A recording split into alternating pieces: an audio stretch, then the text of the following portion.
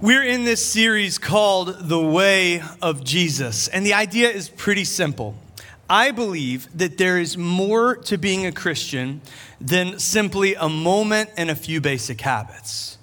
And it sounds kind of obvious to say that out loud, but for many of us, that's what we've boiled it down to. When we think of Christianity, we're picturing the moment that we walk the aisle, the moment that we raise our hand, and then, beyond that, we gotta show up to church a couple times a month. We gotta do a little bit of this and a little bit of that, and that's kind of the way that it goes forward. In this series, we've been suggesting that following Jesus is more than just simply saying, I'm a Christian. In fact, that word means a lot of different things to a lot of different people. In the beginning, the followers of Jesus simply said, we are followers of the way. We are following the way of Jesus. And I think when we boil it down to a moment and a few habits, that a lot of us, when we struggle, we begin to wonder, is any of this really working? Is it worth it? Is what we're being told will happen in our hearts and in our lives, is it really happening? COVID-19 revealed a lot of things, did a lot of things for us. What a fun world we're living in today on the other side of COVID-19. COVID in that season, one of the things that it did and that it unveiled for us was when all of our Christian traditions were put on pause, taken away from us. Maybe you've been in church all your life, and the first time you missed a Sunday was the third Sunday of March 2020. And when our traditions were removed, we were left asking whether or not any of it has made an actual difference in our lives. Without church, is my life different than it was with church? I remember that season very well. We were 4 years into planning this church. We planted in 2016. And until 2020, we had been running at a breakneck pace, doing everything we could think of to grow the church, to reach people, to let our city know that we were here and that we cared. We were just laser focused on as many different things as we could to grow. We were moving at a rapid pace at all times, never even really stopping to think about what we were doing, whether or not it was working. We just had to move to go faster and faster and faster and faster. And then 2020, March hit, and we decided to take 2 weeks off to slow the spread from services. And in the beginning, it was a lot of crisis management. It was a lot of, still a lot of fast-paced work. Okay, if we can't meet on Sundays, what's our alternative plan? How are we going to present a service online? How are we going to make it engaging? And then there's the crisis management of the people that we care for as a church. All the different things that are happening in their lives, and how do we show up for them? How do we care for them? How do we take care of it? And there was a lot going on there in the beginning, but after a month or two to slow the spread, we were still paused, and we had developed a rhythm in the crisis. And it turned out that our rhythm was a good bit slower than our rhythm before. Matt Dunn would show up at my house faithfully every Wednesday to record a message in my backyard. You guys, maybe if you were around in that time, you remember the broken tree that I stood in front of every day and every week as we recorded the message. We were answering calls and meeting with people over Zoom as often as we could to care for people. We were showing up when when that was appropriate, and it was a tightrope walk, but it was a slower season. And I remember that there was like a Wednesday at 3:00 where I had really just done everything that I could do in that moment. And I just sat down in a chair in my backyard and watched my kids fight, and just the serenity of home, And I remember it just kind of occurring to me as I sat there. Is any of this working? Is it making a difference? Is it worth fighting for? I began to tinker with the idea of church. I began to evaluate and explore what we had been doing so far, asking these questions that all of us were asking. I'm asking it as a pastor, but many of us, many of you We're asking the questions when church comes back. Is it worth it? Has it made a change? Has it made an impact? One thing that I kept asking was, is the whole thing really working? How much long-term fruit is our model of church producing? I knew there was some. I could rattle off some incredible stories of marriages being healed, addictions being broken, people's lives beginning to change. But what was revealed in that season was that the majority of people coming to our church were attending, viewing, spectating. Whether or not they were really being transformed into followers of Jesus was anybody's guess. I didn't know how to measure it. And the truth is that in that season, I was pretty discouraged about it. Something had to change. The next summer, I went on a sabbatical for a month to a remote cabin in Maine. I chose Maine because it was very different than anywhere I was used to going. I like to be either here in Charleston, my hometown, or in Florida, where there's water and fish and boats. That's what I like. In Maine, they do have boats and fish, but it's a different vibe, okay?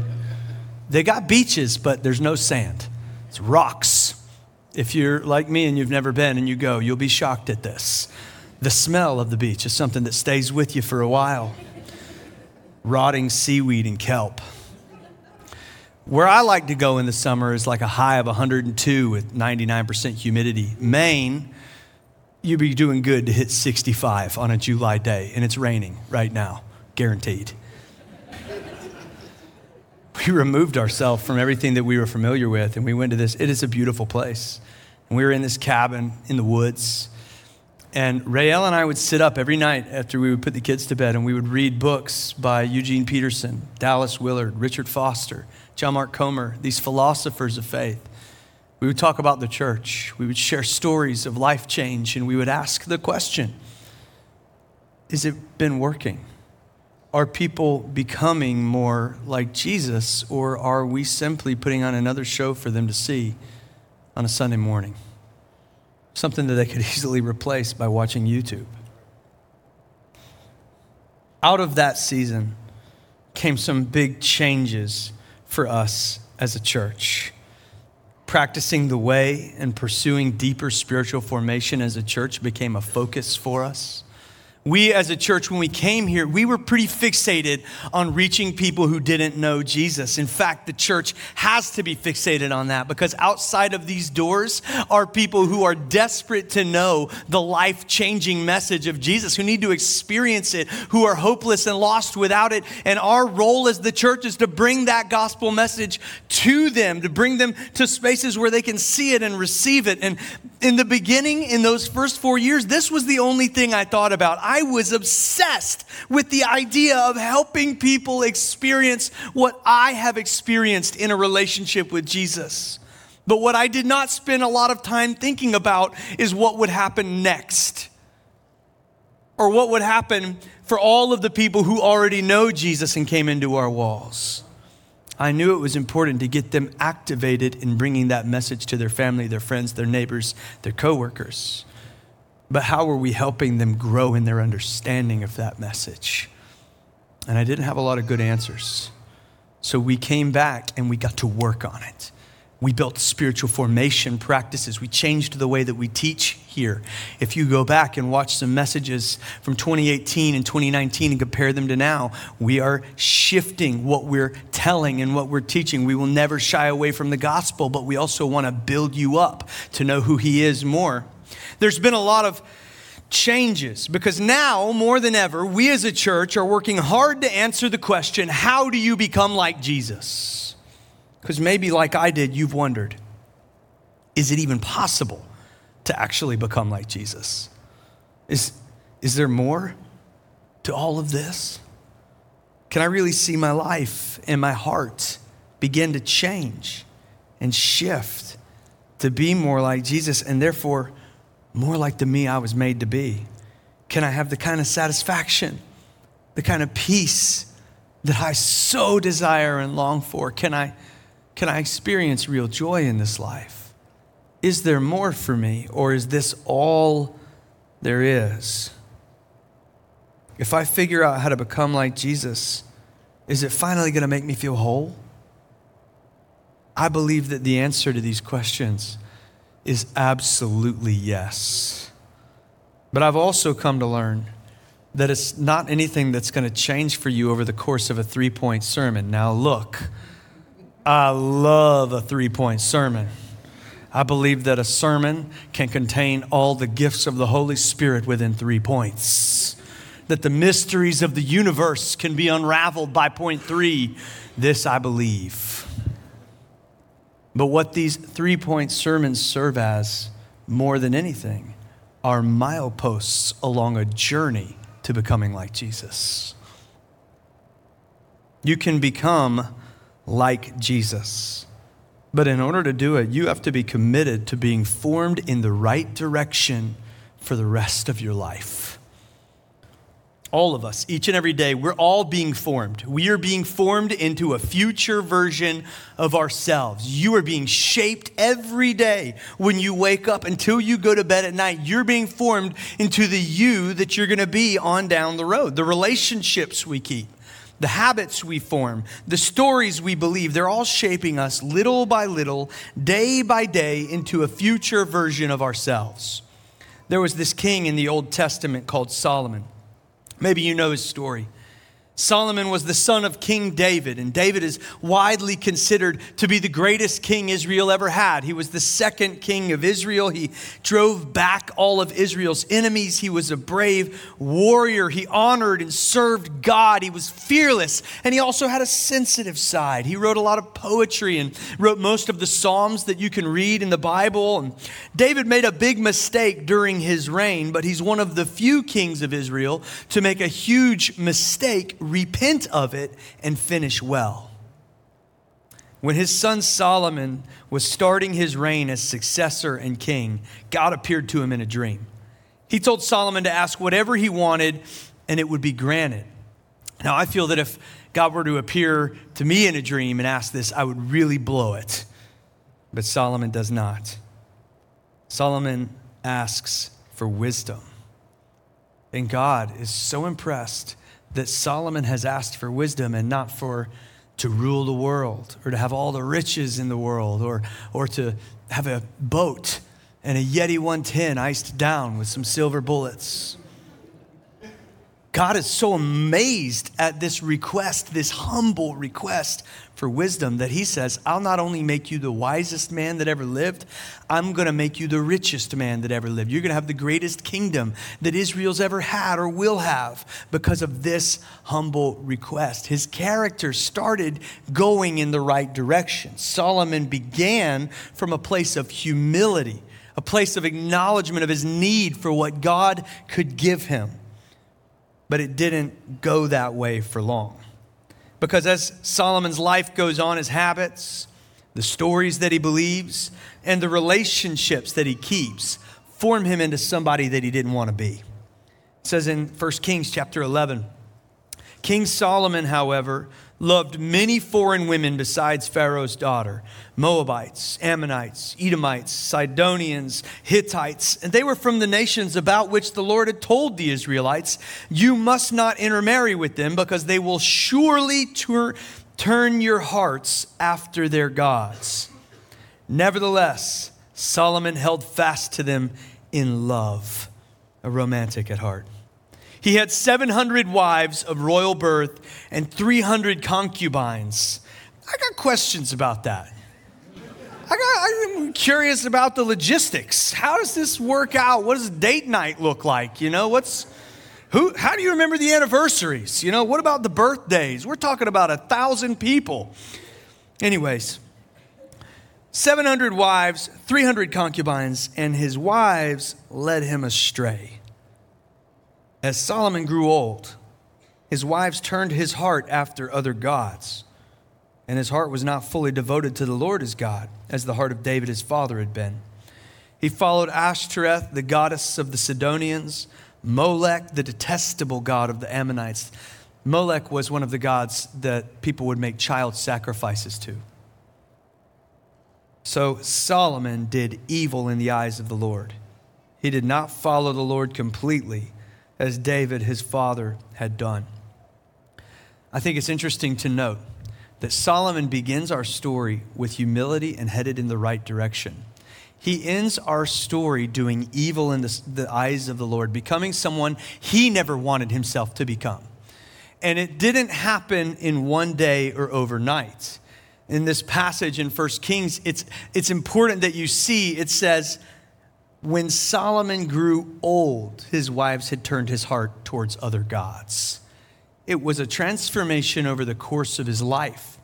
He was being formed every day in a direction he didn't want to go. We can see the results of this in his writing in Ecclesiastes. Ecclesiastes is a book of wisdom he wrote later in life, and this is the state of his heart and mind when he's writing Ecclesiastes. It says in Ecclesiastes 2, I said to myself, come now, I will test you with pleasure to find out what is good. But that also proved to be meaningless. Laughter, I said, is madness. And what does pleasure accomplish? I tried cheering myself with wine and embracing folly, my mind still guiding me with wisdom.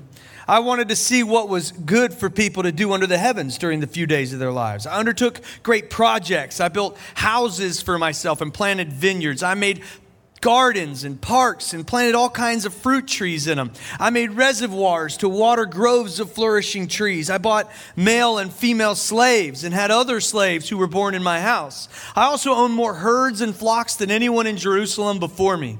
I amassed silver and gold for myself, the treasure of kings and provinces. I acquired male and female singers and a harem as well, the delights of a man's heart. I became greater by far than anyone in Jerusalem before me, and in all this my wisdom stayed with me. I denied myself nothing my eyes desired. I refused my heart no pleasure. My heart took delight in all my labor, and this was the reward for all my toil. Yet when I surveyed all that my hands had done and what I had toiled to achieve, everything was meaningless. Chasing after the wind. Nothing was gained under the sun. It doesn't happen all at once. Little by little, it happens over time. And so the question is, who are you becoming? What direction are you being formed in? When you're looking back, are you going to be pleased with the life that you've lived and the person you've become? Or like Solomon, where you look at it and say everything is meaningless. Nothing was gained under the sun. Are you ready to take control of all of that and stop becoming someone you don't want to be and start becoming more like Jesus? Because that is the other option. Instead of letting your life pass you by to a place of meaningless mediocrity, the way that Solomon did, you can choose to follow Jesus, and not just to listen to someone talk about him, to hear about him from time to time, but to really follow him, to practice the way of Jesus. And in doing so, become exactly who you were made to be and find real satisfaction and joy and peace. If you're ready to commit to the slow work of real spiritual formation, then the process is fairly simple, but not necessarily easy. The first thing, and this is crucial, is what we talked about last week. Be with Jesus. If you want to become with Jesus, be with Jesus. If you didn't hear that message, I'd encourage you to go on our app and listen to it, or go watch it on YouTube or whatever way that you can find it. And learn how to be with Jesus with daily prayer, scripture study, worship, and a weekly Sabbath. Over time, those things will begin to form you more and more to become like Jesus. And then I want to add two practices to that, and then one important ingredient in becoming like Jesus. What we decided in that season of prayer, as we reevaluated everything that we were doing, was that it is possible to become like Jesus, but that it does not ever happen the way that we want it to, which is overnight, instantaneous, and something we can put in a 20-second video. It happens over the course of a life lived in pursuit of Him. And so if you want to get in that pathway today and begin moving in that direction, here's a couple things you can add to last week's message to get there. Number one is community. The relationships you keep. The people around you are forming you into who you're going to be in the future. A wise man once said that you are the sum of your 5 closest friends. I believe that real community has the power to help you become who you want to be, and it also has the power to do the opposite. 1 Corinthians 15:33 says, make no mistake about it, bad company corrupts good character. But the Bible speaks many times to the power of a church and a community within the church to help us become more and more like Jesus. Proverbs 27:17 says, iron sharpens iron and one man sharpens another. The whole story of the Bible shows us how relationships shape us, help us, and transform us into the people that we want to be. As followers of the way of Jesus, we were made to work together in becoming like Jesus. It's not supposed to be something I have to toil through on my own. It is a project I do alongside others that are going to get me there together. More than once, Paul refers to us as a body, the body of Christ, each complementing and helping one another. In 1 Corinthians 12:23, it says, God has put the body together, giving greater honor to the parts that lacked it, so that there should be no division in the body, but that its parts should have equal concern for one another. If one part suffers, every part suffers with it. And if one part is honored, every part rejoices with it. Again, in Ephesians 4, he says, instead, speaking the truth in love, we will grow to become in every respect the mature body of him who is the head, that is Christ. From him, the whole body, joined and held together by every supporting ligament, grows and builds itself up in love as each part does its work. Like a body working together, we work together as a community to become more like Jesus and do what Jesus did. It is a group effort, and having the right people around you gets you there faster. So here's a primer. We did a message on community just a few weeks back, and so you can go back and get a longer exposition on how to build community there, but I'll give you a primer on where to begin in building community today. When you go out into the lobby after service today, ask somebody their name. Hi, my name is, and then you tell them your name, and then they'll tell you theirs, and you listen when they tell you their name so that you can remember it later. And maybe you got to start a conversation with them. You need a conversation. Go to the coffee table and grab a cup of coffee and accidentally spill it on them. And now you have to talk to them for a few minutes, while you help them clean it up and such. Whether you're going to do it real smooth or it's going to be an awkward interaction, just make a commitment to start to have a conversation with somebody you don't know, to get to know them, to build them. Do it at an event like First Wednesday or at a picnic or Pops in the Lot. Just meet some people. That's step one. Then join a small group or lead a small group. Make a commitment to really go to small group. A lot of times we sign up for small group and the commitment in our heart kind of looks like, look, I know that I should do this because I want friends. And I've been telling everybody I need to make friends in this church, but I'm going to go when I can go. Some days the vibe's not right. Some days I get a coupon in my email from DoorDash, and that's God's way of telling me to stay home tonight. Some days there's a premiere on television that I can't miss, or a sporting event, or sometimes I get home and I'm tired, too tired to people. I am done. I've talked to people all day today, and I didn't want to talk to any of them. I don't want to go talk to more people that I may or may not want to talk to. I'm telling you right now that if you really want to get the benefits of joining a small group, commit to joining your small group.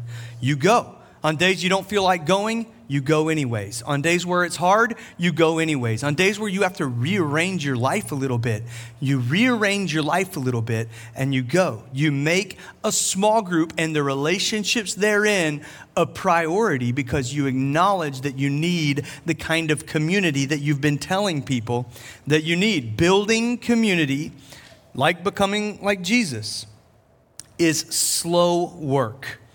And it only takes if you really commit to it. So go to small group and learn somebody's story. Get vulnerable and give people the space to be vulnerable.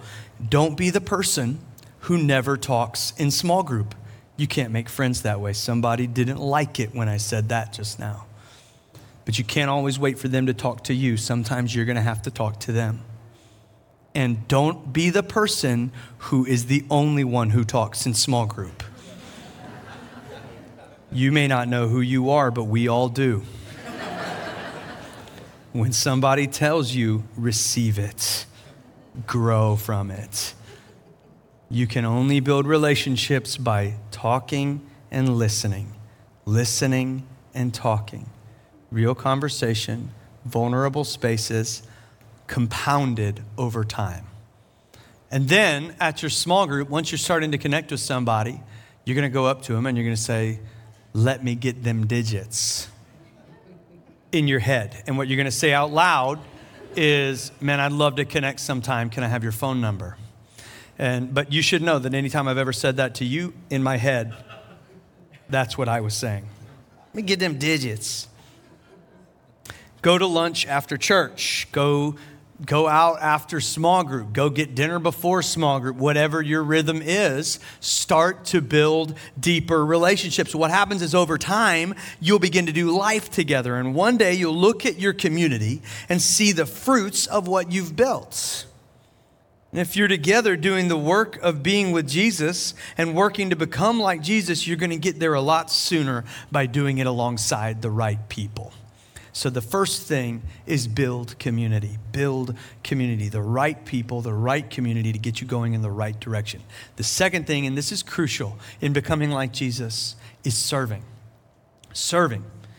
This is a cheat code also to building community. Serve alongside one another. Join the dream team and work alongside somebody and you'll find community. The people who experience real community at the gathering serve together on the dream team. Whenever I get around people at our church that I know are really, they're in it. They're together. They're going through life together. I see them not just when I'm talking to them in the lobby, but I know that they've been serving the church that day. I know that they've been at the events that we're doing. I know that they are getting together outside of all of that. I know that they're in small groups together. I know that they're doing all of these things together that is building the relationship that they need. It takes more than just one thing. Serve the community is a big part of it. And it's a key piece to becoming like Jesus because you were made to serve just as Jesus was made to serve. Mark 10:45, he says, the Son of Man did not come to be served, but to serve and to give his life as a ransom for many. This is one of the things that Jesus was constantly ingraining in and teaching his disciples, helping them understand that to follow him and practice the way of Jesus is to serve the people around us. He was trying to help them understand that in order to become like him, their lives would never be about fighting for power and position, but that they would always be about serving.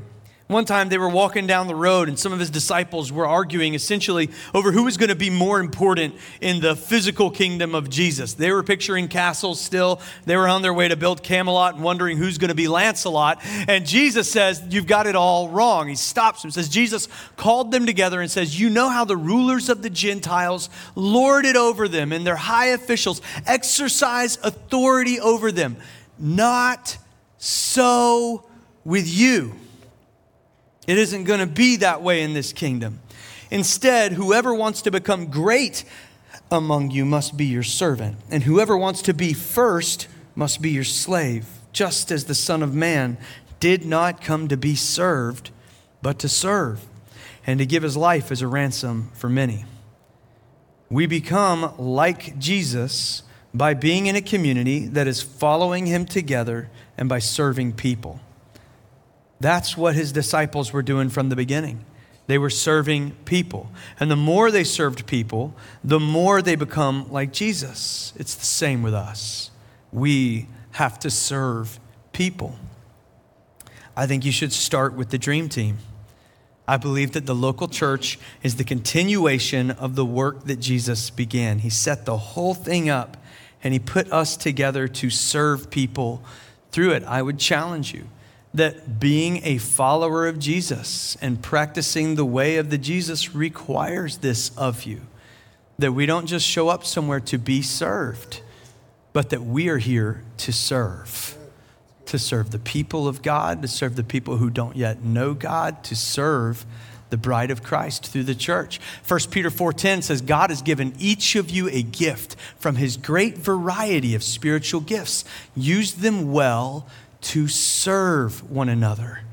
You have gifts in you that perfectly complement somebody sitting near you. And together, this is what all of the teaching on the body of Christ that Paul is doing in 1 Corinthians 12, this is what he's saying, is that you were made to operate in community together like a body, supporting one another, caring for one another, and you're all gifted differently, and your gifts come together to form the body of Christ, which is the bride of Christ, which is the church. We are called and created and gifted to serve the church. And as we begin to serve the church, we begin to become like Jesus by doing what Jesus does. We want to help you discover your place in all that here at the gathering. Step one and First Serve Sunday is a great place to start. And then jump on a dream team and just start serving the church. But don't stop with serving the church. It doesn't just end and begin on Sundays. None of this does. We continue to serve. We find other places and ways to serve. Serve at the Dream Center. Go and serve the homeless in our community. Go and serve your family. Serve your coworkers. Serve your friends. We begin to serve as a way of life as we become more and more and more like Jesus. And finally, all of this only works in making you more like Jesus if you do it over time and if you do it with consistency. The third thing is consistency. So there I was in a cabin in beautiful rural Maine, wondering if becoming like Jesus was something that we could really lead people to experience, if it was attainable. What I came to believe, beyond a shadow of a doubt, is that it is attainable. It's something that we, the church, not only can do, but we are perfectly positioned to do. But it's going to push against what you've been led to desire, living in this culture that we're in right now. It's going to be difficult. The pastor and writer Eugene Peterson compared this to the difference between a tourist and a disciple and pilgrim. Here's an excerpt from his book, one of my favorites, which is called A Long Obedience in the Same Direction. Religion in our time has been captured by the tourist mindset. Religion is understood as a visit to an attractive site to be made when we have adequate leisure.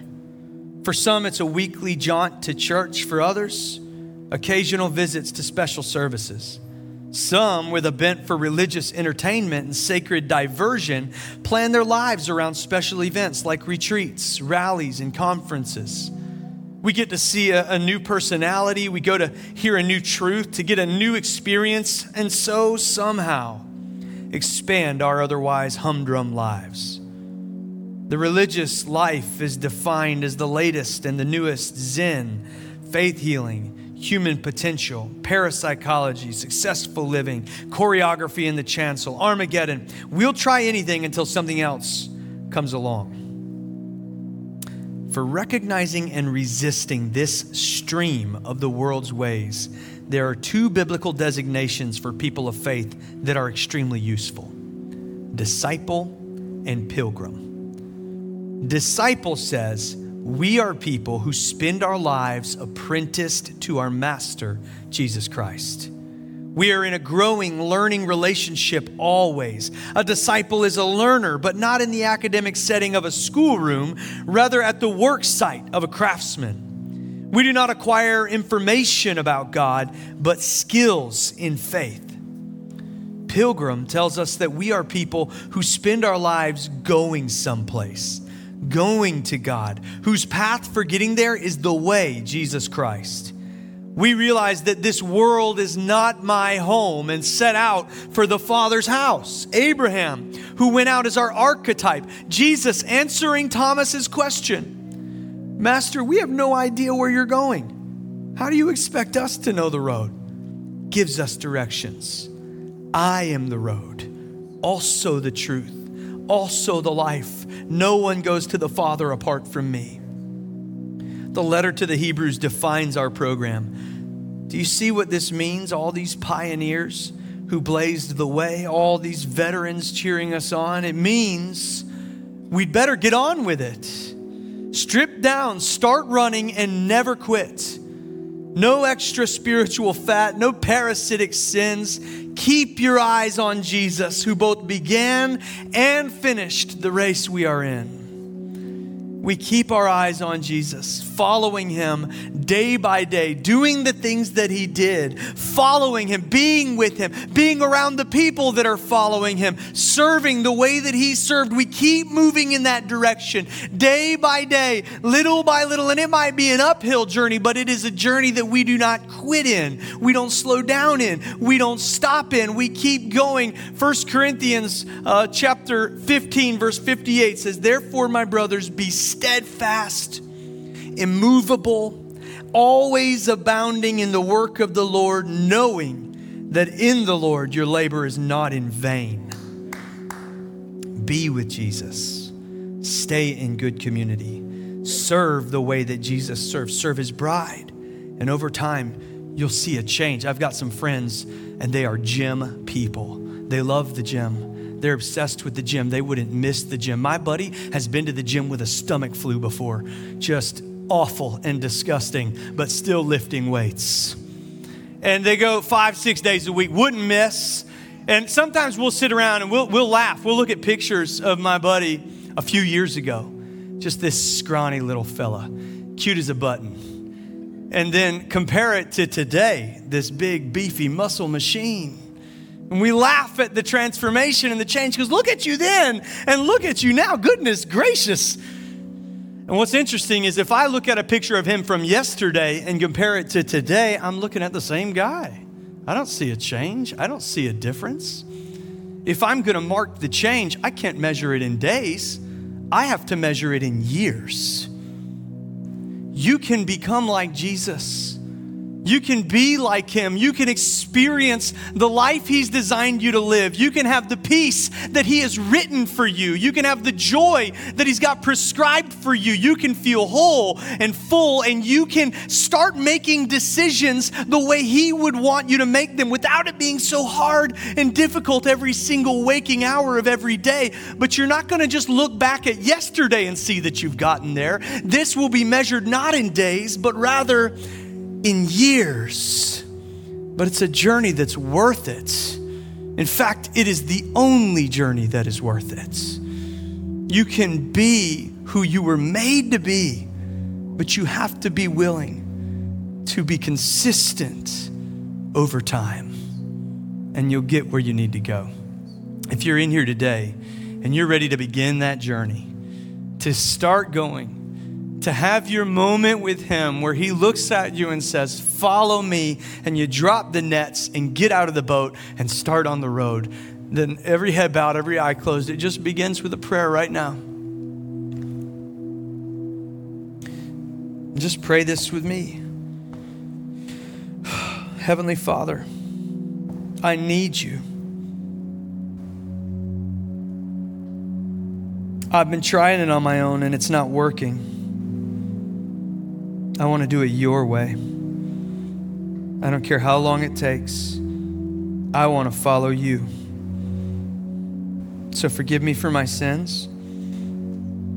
I acknowledge that you are my King, my Lord, my Savior, and all that I am from this day on. I am yours. I will follow you. In Jesus' name, amen.